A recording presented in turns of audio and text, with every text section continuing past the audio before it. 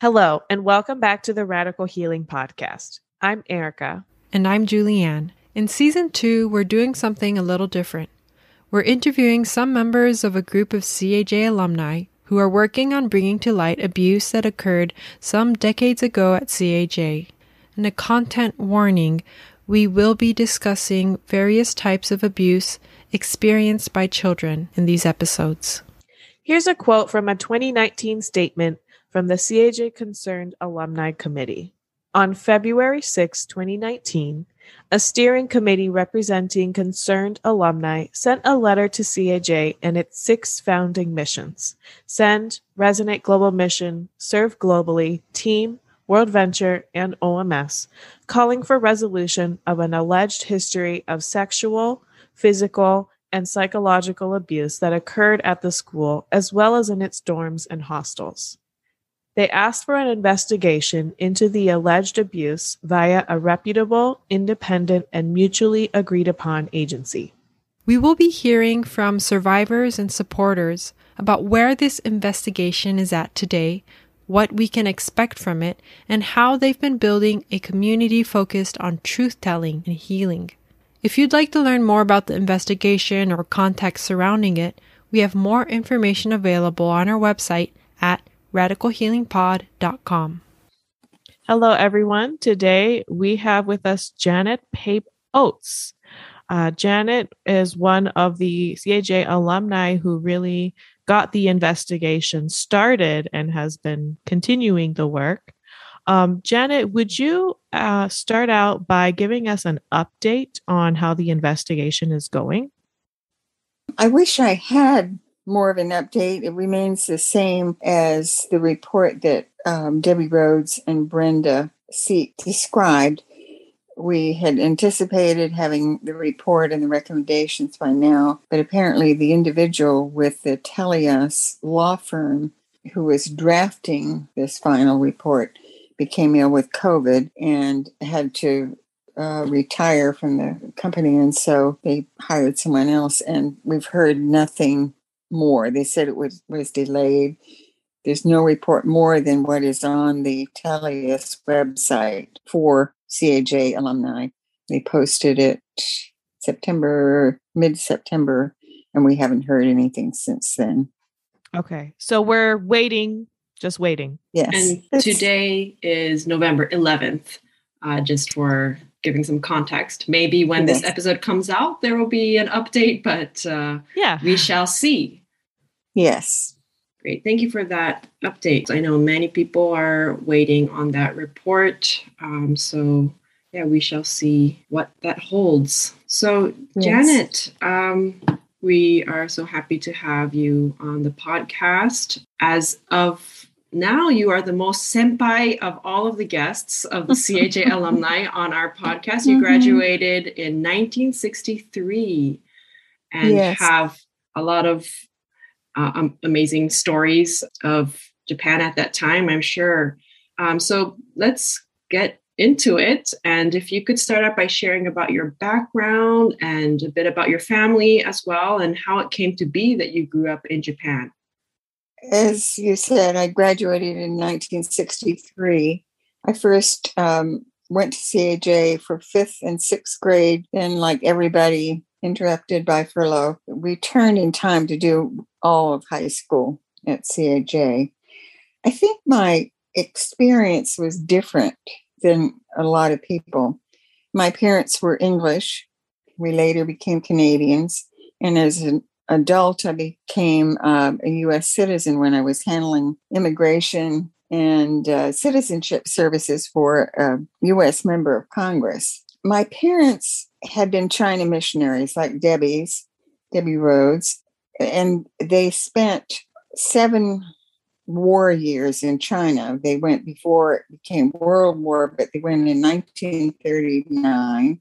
All sorts of experiences, separate and together. Their home was bombed. They had to flee to the mountains, the Himalaya mountains, Western China, Yunnan. Had malaria, typhoid, living with these mountain tribes people. And then the U.S. Flying Tigers came into that part of China. And after that, the U.S. Forces Army came in, and it was strange. My father was hired, they contracted with him to be a Protestant chaplain for them. They had one Catholic priest, and so here they hired a British missionary to be an honorary lieutenant in the Army. I was born after the war ended, born in China in 1945, late, and we went back to England, and my parents were just exhausted. And yet they found that nobody in England was the least bit interested in what the work in China had been. They'd all lived through the war and bombing. So we're not interested in what my parents had been doing. So they were really discouraged. And then the communists were taking over in China. So they traveled back to Canada and were there for 2 years. My father spent time as the pastor of a little church in the middle of Newfoundland. And then they got the call to go to Japan, which is really rough for them because it was the Japanese had been their enemies, and to return to Japan was a challenge. So you were born in China, and then you moved to England, and then you moved to Canada, and then you moved to Japan, right? Correct. Wow. So what was your family's experience in Japan like? Well, most of the evangelical missions had their missionaries do language study in Karuizawa for 2 years. So we went there. My parents finished their language study and got assigned to Tokyo. But I had to stay at the tiny boarding school that was run by the Overseas Missionary Fellowship, or it had been China Inland Mission, my parents' mission. I had to stay in boarding school and was there for 2 years. And like everyone, all of the MKs who faced boarding school, I just remember lying next to my parents in their bed, just clinging to them, trying to stay in Tokyo and not to have to go back up to boarding school, knowing that I wouldn't see my parents from September till Christmas. You know, I had very good dorm parents, but it was still, as we all know, not the same. You don't have family there. And even with kind dorm parents, you just always felt nobody's really looking out for me. I'm thinking back, I remember outgrowing my shoes and nobody noticed. My toes bent and nobody noticed. I mean, people just didn't notice. Oh, the children. It was not a deep, caring kind of parenting, I guess is the best way to describe it, or non-parenting. After I had been at boarding school for 2 years, I was the last OMF child left, still in the school. So they closed the school. And somehow my parents were able to convince OMF to allow me to join them in Tokyo and go to CAJ for 2 years. And then we were scheduled for furlough. The OMF CIM rule was that when you turned 11, you had to go back to your home country and stay there. Your parents just had to send you back. So while on furlough, or prior to that, I guess, my parents made the decision to switch to the Evangelical Alliance Mission team. And so I didn't have to stay in Canada when we went back from furlough. Would kids be expected to go live with family back in the home country? I know that was the crazy thing. They had to go back to boarding school, and so many, being British, there is that whole boarding school approach. You know, if you were wealthy, you sent your kids to boarding school, and a lot of the OMF parents found that by sending their children back and going to good boarding schools, which OMF let them do, they were then able to go on to university, to Cambridge and Oxford. If they had never been missionaries, their children would never have been in the income level to allow them to go on to university like that. So there was just that tradition in the British missions that you went to boarding school, like many middle and upper class British children, and what was wrong with being away from your children your parents for 5 years. So I really appreciated the fact, I always have, that my parents put me first, and with my sister, put us first in their whatever they did. We were their priority. So for me, going to CAJ was an escape from boarding school versus going to boarding school for the first time, like so many alumni. And what kind of ministry work did your parents do? My father quickly moved from the Japanese work. He'd been teaching in a seminary, was invited to be the pastor of one of Tokyo's big Chinese churches. And the Chinese culture is so different from the Japanese. They're outgoing, funny. The church is full of these bossy aunties who just run the show in the church. I've described it as the Forbidden City. I think it's still there. Is the Forbidden City restaurant still in Tokyo? Do you know the Chinese? I don't know. I have no idea. Because lots of alumni my age and a little younger remember it.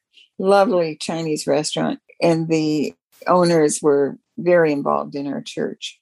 So everything was at the church or Forbidden City restaurant. And so it was a really fun environment. My father was also Far East representative for the Officers Christian Fellowship because he had been chaplain in China and knew many officers in the U.S. So he worked with U.S. military officers and officers from lots of other countries from around the world, which was fascinating and helped us get to know people and families in other countries. My mother taught English and journalism, creative writing at Japan Christian College and at Tokyo Women's University? Some other university there. Mm-hmm. She had been a 1937 graduate in political science from the University of London School of Economics. And if you can imagine a woman in 1937 graduating in political science, that tells you a lot about my mother. Mm-hmm. She got a postgraduate degree in social work. She was an athlete. She was captain of the University of London's field hockey team, and many years later coached field hockey at CAJ a couple of times. And thinking back about this, I discovered in later years, she was really the driving force in their missionary career. My dad was an up-and-coming executive with the British Railroad, following his father's footsteps, and they fell in love. And but my mother said, "I'm going to be a missionary in China. I'll marry you if you come to China with me." And he did. So that's how they got to China. So summarizing the background that I had, it was different from so many of the MK parents. My parents were older. They had a lot of experience compared to these eager young missionaries who had listened to the call from General MacArthur for missionaries to come to Japan. Many of the men had been GIs, enlisted soldiers, so they hadn't had that kind of senior management experience that you might have hoped if they had been on the school board or teachers in the school. And so I've often wondered if that didn't create some of the environment at CAJ, not only the missionaries on the CAJ board, but also very young, inexperienced teachers, dorm parents, etc. I think we talked about this with Debbie and Brenda, but I mean, also to go from being a soldier in a really terrible war, like that Yes. leaves you with so much trauma, so many adults who had experienced just a lot of trauma. Yes. And didn't know how to deal with it. Yes. And they had been the enemy. They had been the enemy. Yeah. And so, yes, very traumatic. Yeah. That's a lot. That's a lot. Would you also share a little bit about your experience as a student at CAJ? Just what do you remember? I loved it. There was the normal adolescent angst, I suppose, but as you matured, as you got to your junior and senior year, involved in everything, cheerleading, in the play, just really a good experience for me. And like so many, my career was influenced by teachers there, especially Howard Blair. As I look back, I really appreciate the education I received there. So you had a positive experience at CAJ. And now, how did you first hear about the stories of abuse, and how did you get involved in the investigation? Well, my first awareness of the abuse was in the fall of 2017 with that emergence of the Me Too movement. And I know that turns people off just using that phrase. But that was when alumni began to write on the CAJ Happy Memories, quote unquote, flashback Facebook page. They began writing about abuses. And I was just shocked. One alumnus in particular wrote about his experience about being gang raped in the dorm. And the reaction to his post, which was pulled off initially, I was shocked at the reaction to that because there seemed more concern about the language he used rather than the fact that he had been raped. I'd never attended CAJ reunions, so I hadn't ever heard the rumors of abuse.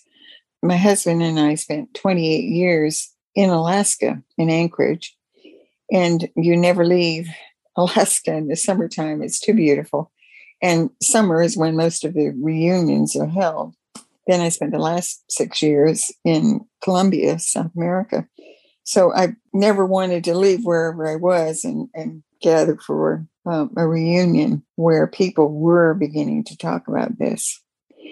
And on that Facebook page, the Happy Memories one, more and more people began sharing their stories and their observations. There were complaints that it was supposed to be just the happy memories of CAJ.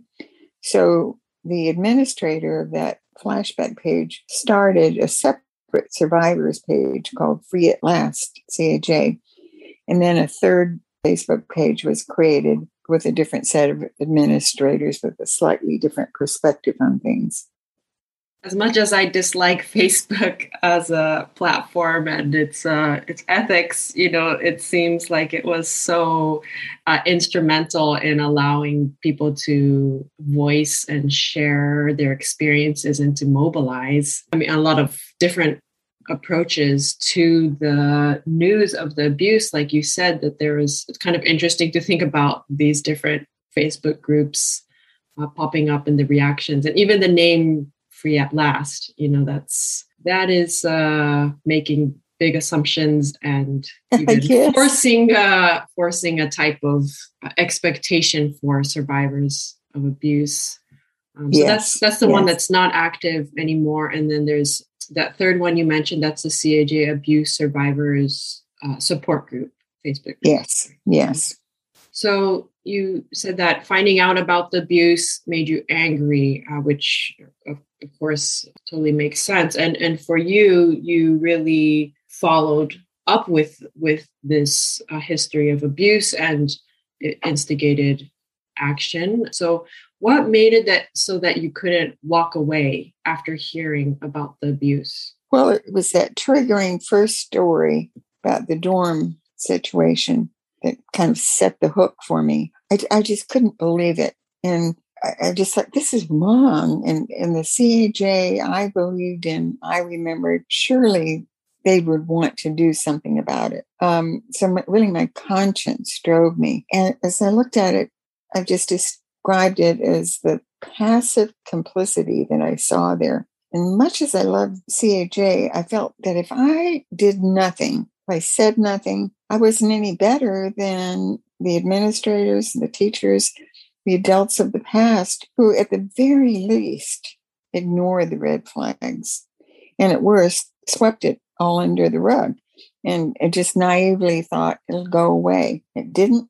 And the survivor stories that have come forth indicate that so many alumni are still living with the pain of that past.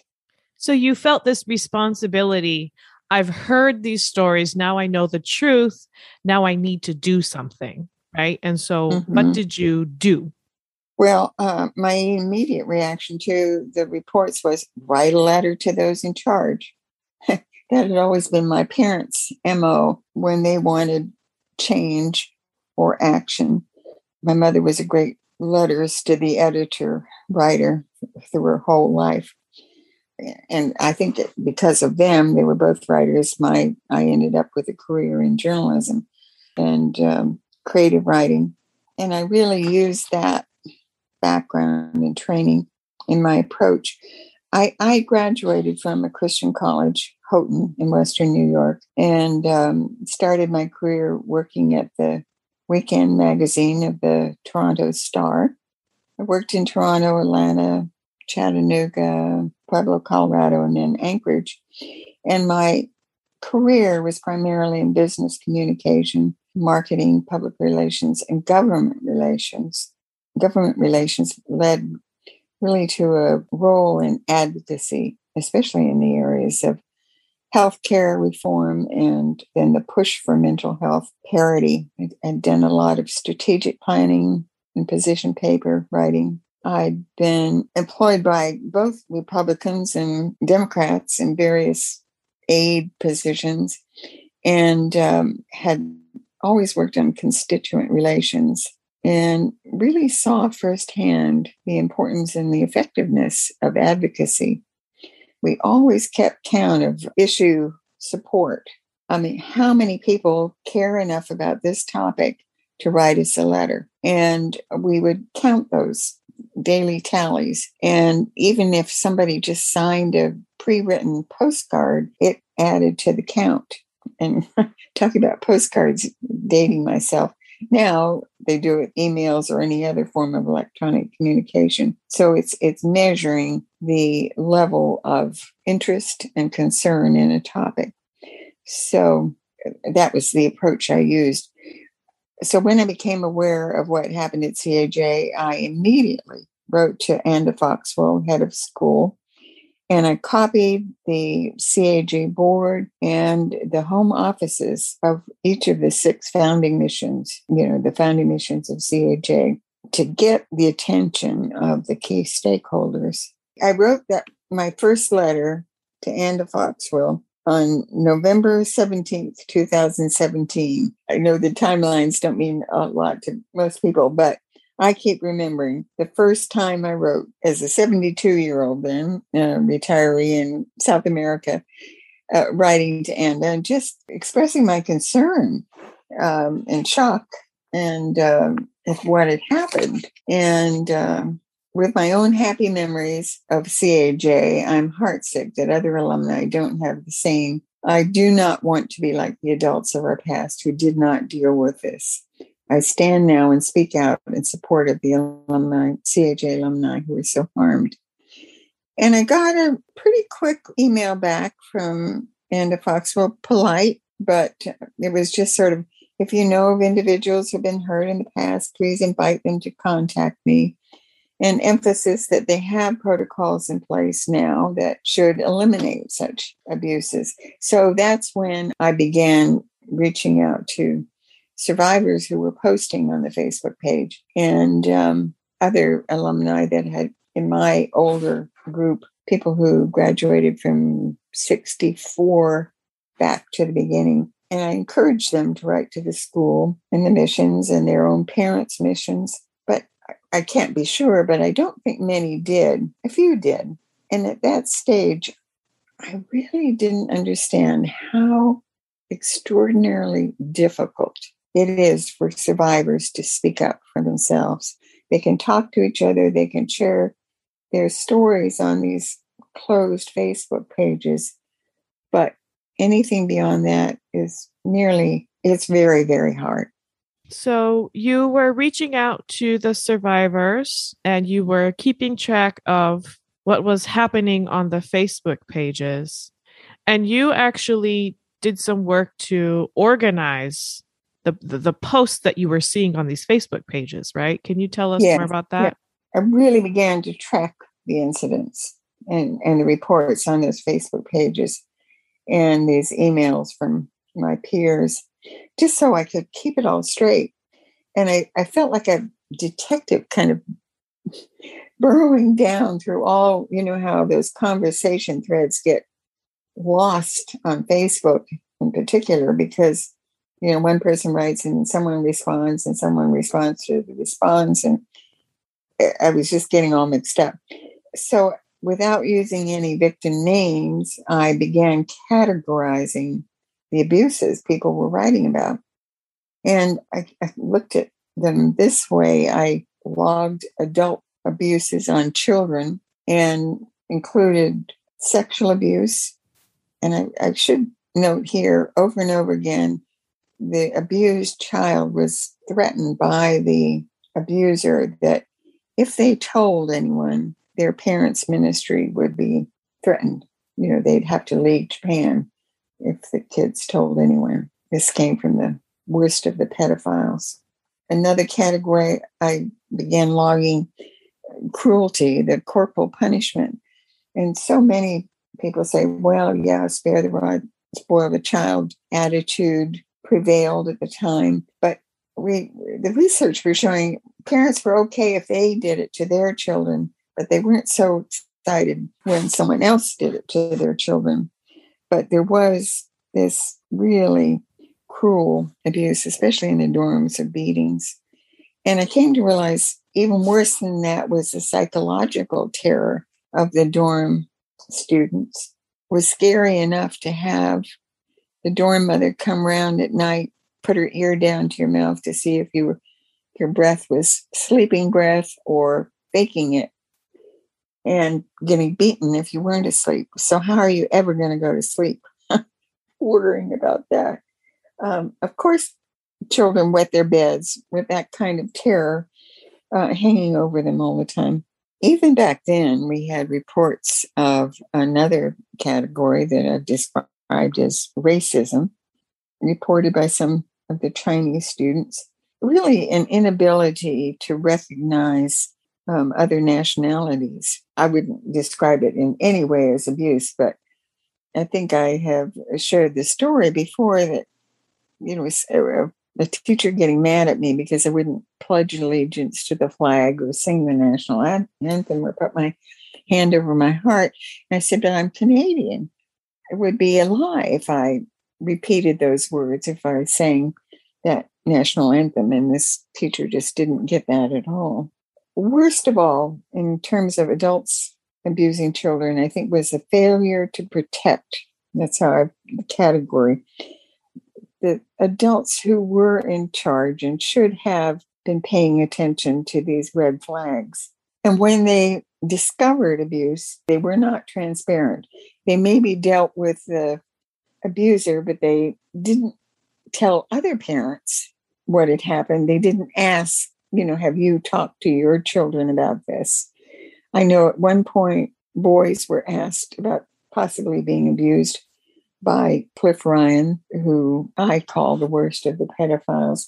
And of course, the boys all shook their heads because he was one who threatened their parents' ministry if they said anything.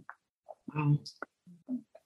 So there was also this lack of understanding of how to help children in a way that recognizes, how they might respond if they've been traumatized, or even if they haven't, just what's the best way to handle this problem. Exactly. Yeah. All of those things I'm sure educators know all the protocols now, but, and we recognize it was a different time. But as I said, there were these red flags with different responses, like the Japanese staff in the dorm reporting that they found this Cliff Ryan in dorm students' beds when they came in the morning. And that's a pretty big red flag. And that wasn't responded to immediately with action? I can't really answer that. The sense I get is that it was not. It's one of those stories that was reported, but I don't know any details really. And then I had a category with the student on student abuse. So there was bullying, and a lot of that stuff, would say, oh, that's just kids roughhousing, or that's the way it is in dorms. But the dorm swirlies, sticking a kid's head in a dirty toilet and flushing it. One bully putting feces on a piece of toast and making his peers eat it. Mock hangings, threatening kids, hanging them up in a noose on tippy toes on a chair, and they had to beg to be let down. The person that told me that story was smart enough to know not to give in and hung on. But, oh my goodness, burning a dorm mate with heating up a needle and plunging it into their body, burning needles. And then there was true sexual abuse, a wide range of sexual abuse episodes, I guess if you call them, or abusers. Of student on student sexual abuse. Yeah, yeah. And there were times I wonder if am I blowing this out of proportion? And then I go back and reread what survivors had shared, and I was just horrified all over again. To me, the underlying tragedy, the irony of all of this is that while missionaries were trying to save the souls of the Japanese, they lost, in their terms, they lost the souls of their children. So many left the church. So many sad, sad outcomes. I've spent hundreds of hours just emailing alumni, posting on survivors pages, encouraging people to write. I researched other schools, looking at the abuse that happened at ASIJ, the American School in Japan, and other mission schools. And because I was living in Alaska, I was very familiar with the horrific things that happened in Indian schools, mostly run by missionaries in Alaska and Canada, and now we realize in the US as well. So sort of going back to my timeline, in March 2018, so more than a year after I'd first written, the administrator of that second Facebook page, I Am Free CAJ, closed it, saying, I was the only one ever posting anything on it, and essentially told that my efforts were probably useless, hopeless, that it was all about the money and CAJ reputation with the Japanese, marketing themselves as a really good international school, so they wouldn't do anything to jeopardize it. This was suggested to me. Anyway, with that discouragement, I did join this third Facebook page of survivors and supporters. And there I found this core group, a little group of people who were equally dedicated to finding what I kept calling a measure of peace and justice and healing for survivors. So we just kept plugging away. Well, continuing on with this kind of timeline, I was getting pretty discouraged, but so often I felt like we're all talking amongst ourselves and getting nowhere. In the fall of 2018, there was a reunion of three classes, 65, 66, and 67. My sister happens to be part of that group. And they had a discussion on the abuses. And there was a general feeling, I'm not sure it was a consensus, but there was a general kind of agreement that there should be an investigation. Howard Blair was there. And so the reports came back to me that, people felt something should be done. So that really re-energized me. And I spent more and more time in October of that year, sent a second letter to the school and boards.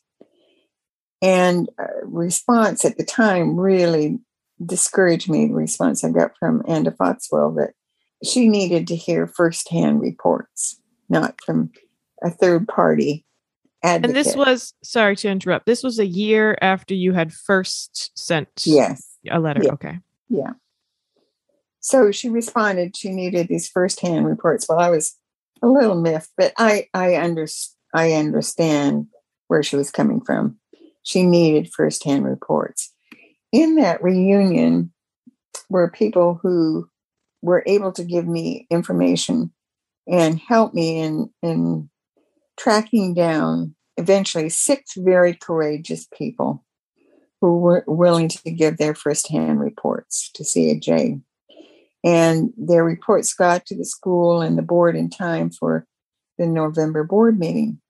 Also in that group of alumni, the years 65 to 67, was Kathy Collins Shelton now, who has her PhD in she's a nurse practitioner now retired, who spent her whole career helping child abuse victims on the West Coast. And she was very instrumental, I believe, in helping CAJ leadership understand this whole strange world of child abuse victims, survivors, and all the trauma and history involved with that. At the same time, I reached out to Howard Blair and to Martin Essenberg, knowing Howard had been at the reunion, and I asked them to join us in encouraging the school to do an official independent investigation of the abuse. They both responded to me. Howard Blair then did research and contacted a specialist on the issue. I heard from Essenberg, as I said, he certainly acknowledged some awareness and talked a bit about forcing the resignation of Cliff Ryan. But I really haven't heard from him since then. By the time of that November CAJ board meeting, I had put together a list of 57 different incidents, I call them, of all these different categories of abuse. And I kept them anonymous unless someone had given me their permission to share their story, or if, obviously, in the case of these 6 people who they gave their real report. In digging through all of these conversations on Facebook, I'd also found out that there was corroboration from other alumni who weren't abused, but they recalled seeing something happen. I saw the teacher plunge that pencil into your head. I saw you being smashed into the lockers by a teacher. And this corroboration became very important in establishing what these investigations call the preponderance of evidence in supporting the claims of abuse. We keep emphasizing this has not been a criminal investigation, just impossible to do. Too long ago, nothing reported at the time. But the kind of investigation that's been done is looking for this preponderance of evidence, something over 51%, that indicates these things more than likely happen. So often people say, well, I wasn't abused, so I haven't talked to Telias. And I'd say, but you saw this and this and this. You do need to contact them and tell them your story. So that was kind of where all the information we gave to the CAJ board for that November meeting. Wow. So you really put in a tremendous amount of work in contacting survivors of abuse and those also who may have witnessed something, and encouraging them to share their stories, and then also doing this work of almost a detective work, kind of just going through old Facebook posts and creating timelines and categorizing these incidents in a way that it would be useful as evidence in an investigation. So how did you position yourself to become a safe person for survivors to share their accounts with? I think it's people felt safe because they knew I was listening. I heard them, and abused alumni recognized I believed them. I get messages and calls, sometimes in the middle of the night, someone telling me their story, remembering today the pain they were still living with. Or someone would describe a situation, and because I'd heard something so similar to that, I'd say, this wasn't so-and-so that did this to you, was it? And they would just be shocked. But it was so clear to me. I just felt like I was doing a jigsaw puzzle sometimes. Someone would tell me something and it would fall into place, and there with the next little piece would fall into place. Sometimes I think, maybe people felt a grandma in South America at the time was a safe kind of person to talk to. I just was so moved by all of these stories. And we try not to call them stories, reports. They were real things that happened to our peers, our classmates, our other alumni. So maybe because you had some distance, I guess, that made you someone that maybe people felt safer sharing their deep, painful memories with. Yeah, maybe. So then in January of 2019, CAJ issued a formal apology. So then what happened? Yes, it was very quick after that November board meeting. And then in January, they heard the first reports, they believed them, and they issued this apology. And I sort of sat back and I thought, whoa, so now what? But the whole thing, I was pleased. It was well written. Realize now these apologies, somebody who's a good writer can do wonderful apologies. So this one sounded good, but for the survivors, it just fell flat. It fell flat. And by then I was personally just exhausted. I told my husband, I think this probably will be a year's worth of effort when I began it. And I just felt at that point I needed to step back and said, does anyone want to take this on? And Debbie Rhodes, thankfully, stepped forward. But I've stayed involved with it all, primarily because it needs communications support. And because I've had this now sort of historical perspective on the steps that have been taken. And I really want to point out here, I really appreciated the podcast you did with Debbie and Brenda. And I know the question comes up, how come these people are doing it? And I really describe it as leadership by default. It's simply been the people who've been willing to step up, to give some time, and then stick with it, depending on our availability and the specific skills we can bring to it.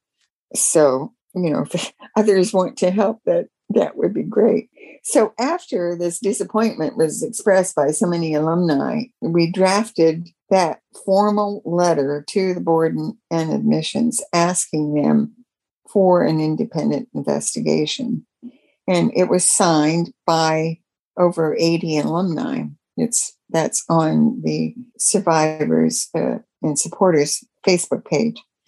And very soon after that, I have to say how pleased we were at how quickly they made the decision to go ahead with the investigation.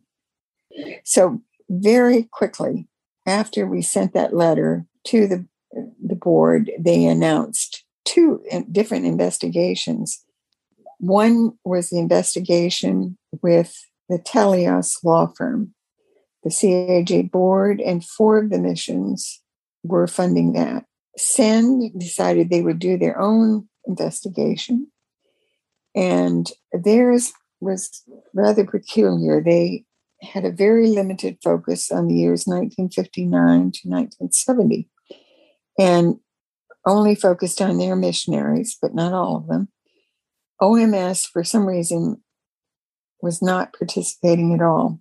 So the 2 investigations began, and Telios contracted with some independent investigators, contracted investigators, not their employees, and they literally crossed the world to talk to alumni. Telios team members, they would fly to the location of the survivors? Yeah, to Japan, Britain. They came down to Colombia to interview me and another alumna who was also there in Medellin with me. So it just did a very thorough report. So at this point now, more survivors have been sharing their accounts, and it's become more widely known in the CAJ community and alumni community that there was this history of abuse in CAJ's past. And so how would you describe the reaction of alumni throughout all of this? Really all sorts of reactions. I mean, some would say, the best years of my life were at CAJ. Why dig up the past? I mean, it's terrible to, especially the naming of the headmasters, Essenberg and Blair, in the initial SEND report, which has already come out. And I think Brenda described that really well. It was so sad that people focused on the naming of Martin Essenberg as the headmasters during the time, rather than focusing on what had been done, the damage done, the abuses done to children. So people are saying, don't destroy the reputation of CAJ. How can you do this? Others, obviously, all this happened a long time ago, before my time at CAJ. It's nothing to do with me. On a positive note, lots of people expressing appreciation that something was finally being done. Among survivors, the reaction could be, I had no idea that someone else went through the same things I went through. I never told my family, or perhaps I told my family, but they never believed me. Some survivors are still refusing to talk to any investigators. I still don't want to talk about it. I don't want to have anything to do with CAJ or any of the investigations. People that would describe themselves as supporters, the siblings, some of them had no idea that a brother or a sister had been abused, or others did know about it and suffered that, what we're describing as secondary trauma, because of the implications it had, the impact it had on the families. Other supporters say, I feel terrible about all of this, but I really don't feel I have the right to say anything. But those are the people who've been so helpful in corroborating the stories when they saw something and reported it. And really, it's to those supporters, I say, you are in the best position to speak up. You can give strength and encouragement and confirmation and be the voice of survivors. This is about your childhood friends, your classmates, your siblings, and they really, really need you to speak up for them. I've been thinking a lot about these different reactions, and I think that part of the struggle of understanding what do we do now that we know is that we don't really have examples in our culture of addressing something that has been done in a holistic way. I think that there's this cultural narrative of just like, oh, well, if something bad happens, we'll rely on the legal system and we'll just find out who's the bad guy and just lock them up, right? Right. And it's like a very limited understanding of what it means to address harm and heal from harm, because locking somebody up in a prison does not heal anybody, right? Right. And I think that it's kind of like I've been saying, the conversations that we're having on this podcast, it feels like we're practicing something that we haven't really done before, and talking about how do we really holistically address harm and support healing is maybe something new for a lot of us. And we don't really know what that can even look like. And I think it's really amazing that we've had this leadership from you and from the others and from the survivors, and the fact that there's a unified group who can kind of help us, I guess, help guide our understanding. I think this focus on our podcast, it's helping us all kind of digest and guide our understanding of, okay, what happened and then what do we do now? And so going back to, we're waiting to hear about the report coming out, but what can we be doing now to address the harm, to support the survivors, to support healing? I really appreciate your comments. This whole thing about healing, I think there's a mistaken feeling that we're asking the school and the missions to help us heal. And that's not it at all. We're saying you need to look at your organizations and find healing and make changes there. The survivors will find their own healing. We're really hoping we can be a model for other schools with similar situations in how we all handle this together and separately. We don't know yet, as I said earlier, what the Telios report is going and recommendations will be. But it just would be so wonderful to have a groundswell of support from alumni going to the school and missions, asking that they follow through on the recommendations of the review panel, this independent review panel that responded to the investigators' reports. We don't know what the recommendations will be from Telios. Will they agree with all of the things we reported? I think the SEND response from their investigation does give us a little clue as to what will evolve out of the Telios report. SEND confirmed our reports of abuse, the incidents, the cases, the individuals they looked at, what we reported, they confirmed.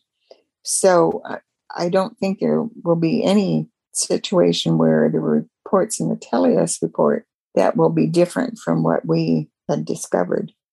In addition to confirming our reports of abuse, SEND had already offered to assist in therapy for abused alumni. And again, they focused on their missionaries, with the exception of the first headmaster of CAJ, who was one of their employees that they claimed they couldn't find his work record, even though he was a 50-year personnel director for the SEND home office. But SEND did offer to assist in therapy costs for the alumni abused by their missionaries, which was pretty traumatic for those who tried to access those funds, having to share their entire medical history with the mission before they could get access to care. I don't think anybody's actually accessed therapy through them. The Telios investigation has been quite different, as Debbie Rhodes and Brenda Seek indicated in your podcast with them. It had a much broader scope. It wasn't limited by years. It was just where they could get these firsthand reports. We really worked with them in good faith. They invited Debbie and Brenda to a couple of key points in their work when the investigators were first meeting, learning about the whole CAJ background. They invited Debbie to come and speak with them. She gave a powerful PowerPoint. They did the same thing when the review panel, independent, again, they presented the same PowerPoint and then additional information. So we really felt included in all of that. And again, hope it will be a model for similar investigations in the future. Many other Christian schools and missionary boarding schools, there are incidents of abuse. There's more and more accounts coming out. So I'm sure the work that you all are doing will be very helpful for people in the future as well, who are grappling with their own institutions' history of abuse, especially in the Christian context. So Debbie and Brenda shared about the alumni desired outcomes for the investigations on the previous 2 episodes, but could you just refresh us and remind us what those are? Yes. First, let me say what we're not trying to do. We're not trying to destroy the school or the missions. Instead, we feel they have an opportunity to also be models in how to lead and work through these kinds of situations. We're really asking them to do the right thing. The 3 key desired outcomes are, first of all, public and fulsome acknowledgement of wrongdoing. We're really hoping that this investigation leads to internal review, as I said before, repentance by the missions, and change within their organizations. We're hoping that this public acknowledgement truly is public. Personally, I feel it needs to be more than a post on a mission website or a school website. It so quickly becomes buried on a web page. It can be front page and then, subsequently becomes part of the front page menu tab, and then it sort of disappears completely. So the case with the SAND report. Yes. Right. So I hope there's a way we can together announce these findings, and something that causes people to do more than just glance and read and then forget it. A second outcome we're looking for is establishment of this independently managed fund for survivor healing therapies that I had talked about before. Some separate entity that could manage our survivor needs, and perhaps for all mission school kids trying to access therapy in the future. And third, it might sound a little trivial, but we think it's really symbolic that there's some sort of never again memorial at CAJ. And with that memorial, an affiliated curriculum that could be revisited annually to tell the story of this investigation, to share a bit of the history so that students know it's okay to tell someone when something happens to them. It's going to happen again. As we've said before, especially pedophiles, they find the vulnerable organizations, and missionary kids' schools are vulnerable. And for the adults, the message is listen when the children tell you what's happened to them. Yeah, so there's a physical, visual memorial, and then there's also this very concrete, I guess, curriculum or teaching of what happened so that everyone knows the history, and everyone, including children and adults, are more equipped to know what to do in case they see or hear anything. Yes. Mm-hmm. Yes. I mean, I was not taught that, so I definitely see that as a need. Yeah. And so what can we do as alumni? How can we encourage, support all of your efforts? Well, as I've said before, those of us who were not abused have a huge responsibility to speak up for those who were and still can't talk publicly about it. We saw this so clearly with the SAND report. I thought they'd be immediately pounding out their letters to SAND, but it's still so hard for them, those victims, to talk about it. It's almost, their voices are frozen so many times. The minute we receive that Telios report and the recommendations, which will include, as I understand it, the official response from the CAJ board and the missions, we need to respond back to them and encourage them to follow through on the recommendations. I think probably because of the delay we've had, people could start writing now saying, I'm following, watching, we're anxious to hear. Please follow through on whatever the recommendations are. After the report comes out, you can write and express your thanks.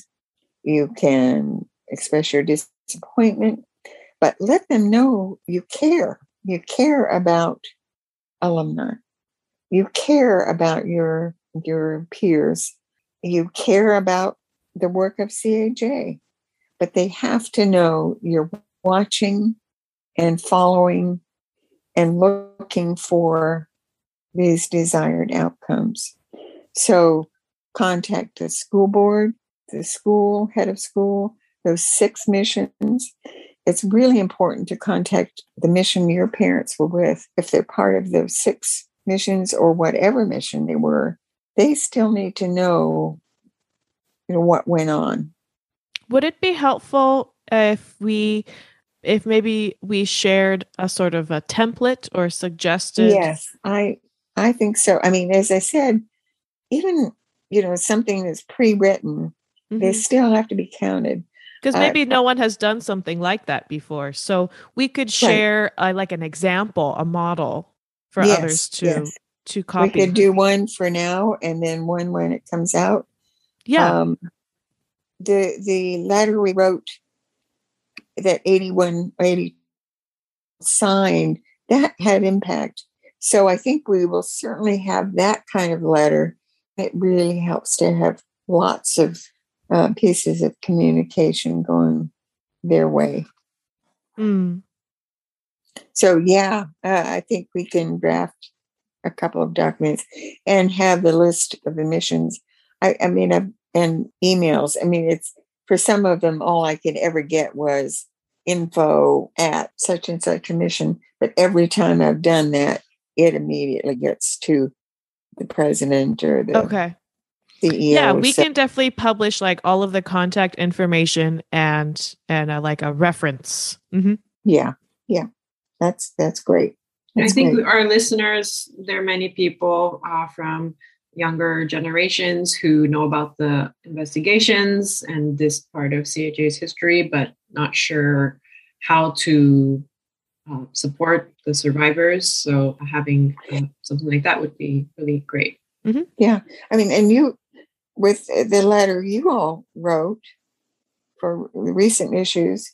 I think that's with the 3 Erica and Nashe and Julie. Yeah, they were a couple years below us. Yeah, they led that effort in drafting that letter. And lots of us old alumni signed on to that.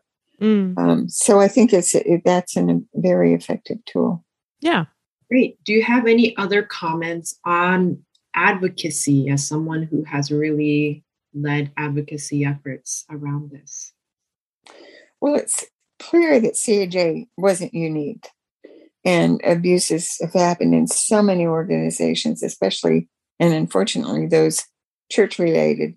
So many involved abuses of long ago, and there's been no opportunity for any kind of criminal or civil case. But there's really a growing movement to remove the statutes of limitations in such cases.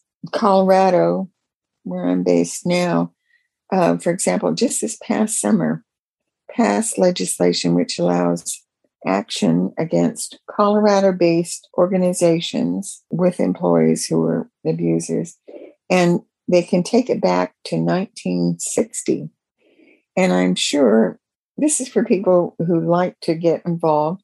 I'm sure there's opportunity for anyone to get involved in their own state or whatever country they live in. There are opportunities to become advocates for a much broader group of people.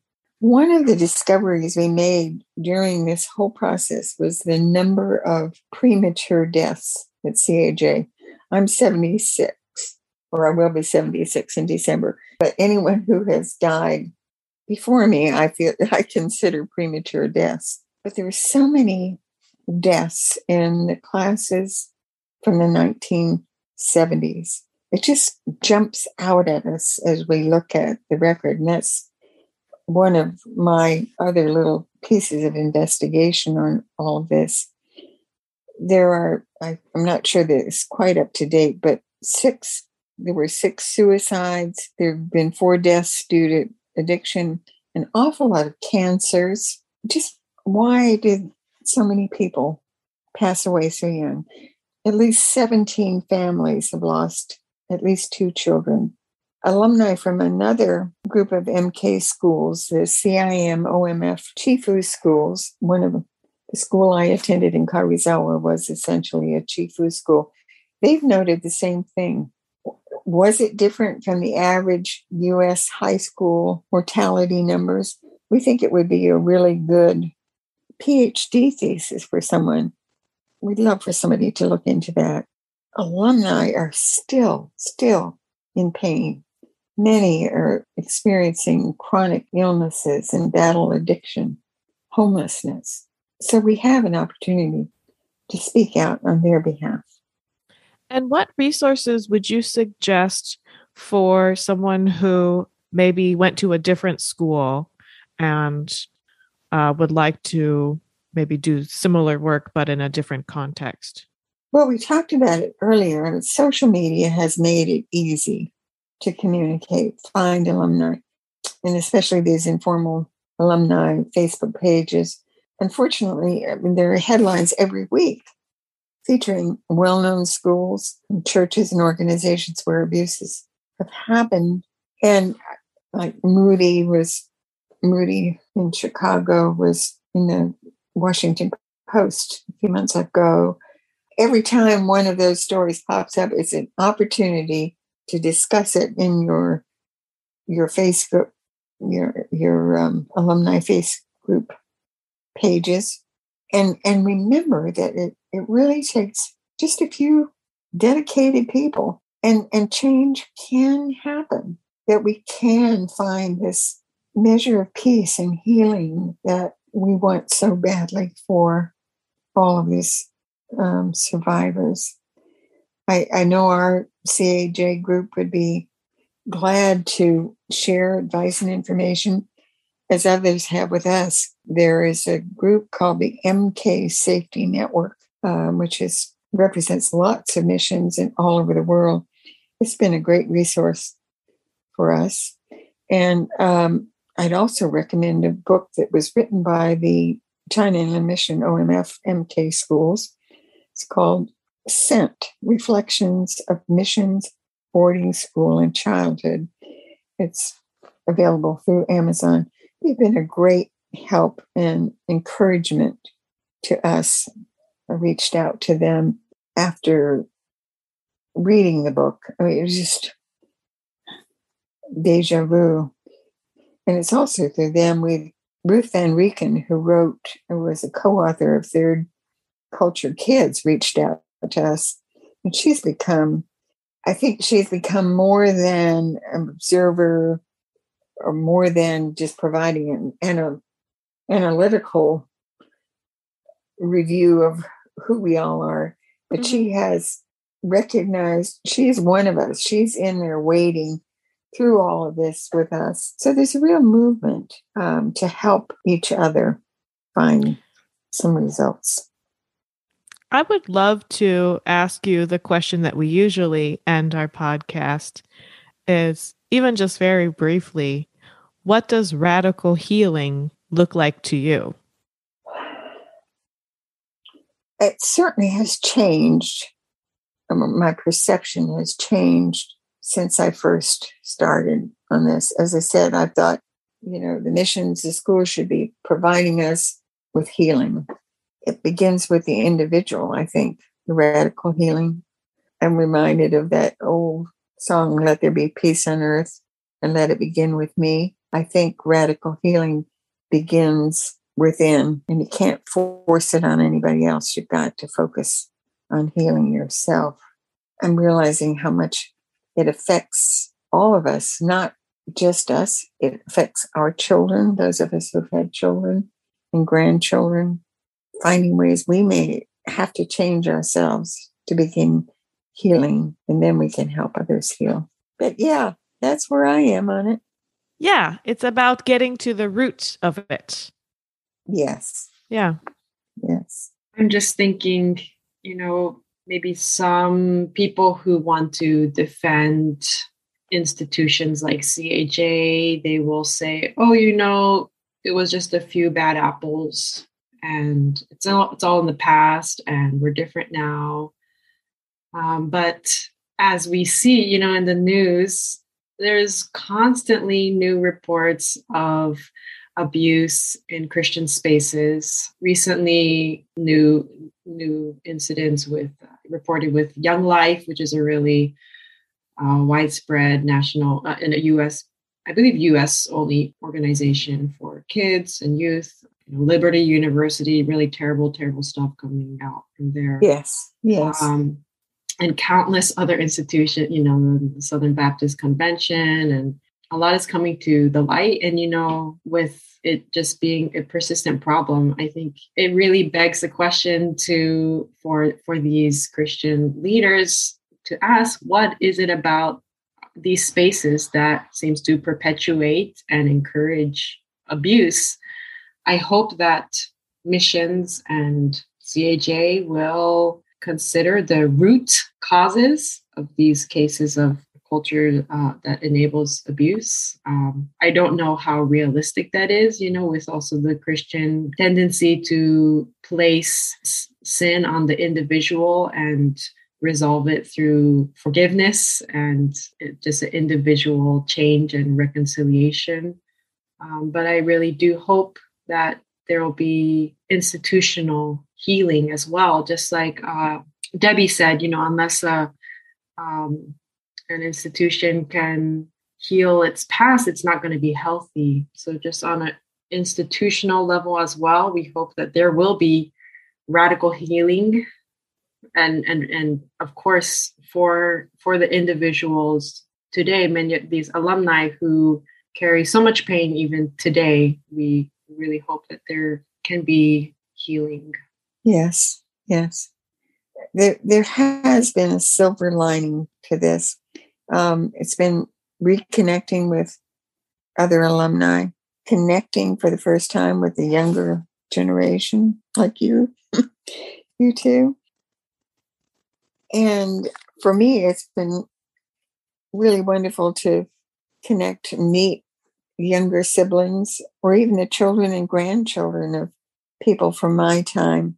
And for those of us in our senior years, it's kind of like circling back around again. I mean, it's a time when you reflect on your life anyway. And it certainly is taking us back to our roots and evaluating the real impact of CAJ on our lives. I just want to say thank you so much for talking with us. I really appreciate, taking time out of your hectic schedule to talk with us. And also thank you so much for the work that you have been doing for years and years and years on this. Thank you so much for all of that time that you spent that now we are benefiting from your work. You're very welcome. It's been really a very moving experience for me. Thanks for listening to this episode of Radical Healing Podcast. This podcast is made by Erica Hughesby and Julianne Picardo with music by Marlos Townsend. You can find and subscribe to Radical Healing on Apple Podcasts, Spotify, or wherever you get your podcasts. For information and more resources, check out our website, radicalhealingpod.com, and follow us on Instagram at radicalhealingpod. We're always looking for more people who'd like to share their story, whether it's about the CAJ experience, growing up international, or radical healing. If you'd like to get in touch, send us an email at radicalhealingpod@gmail.com.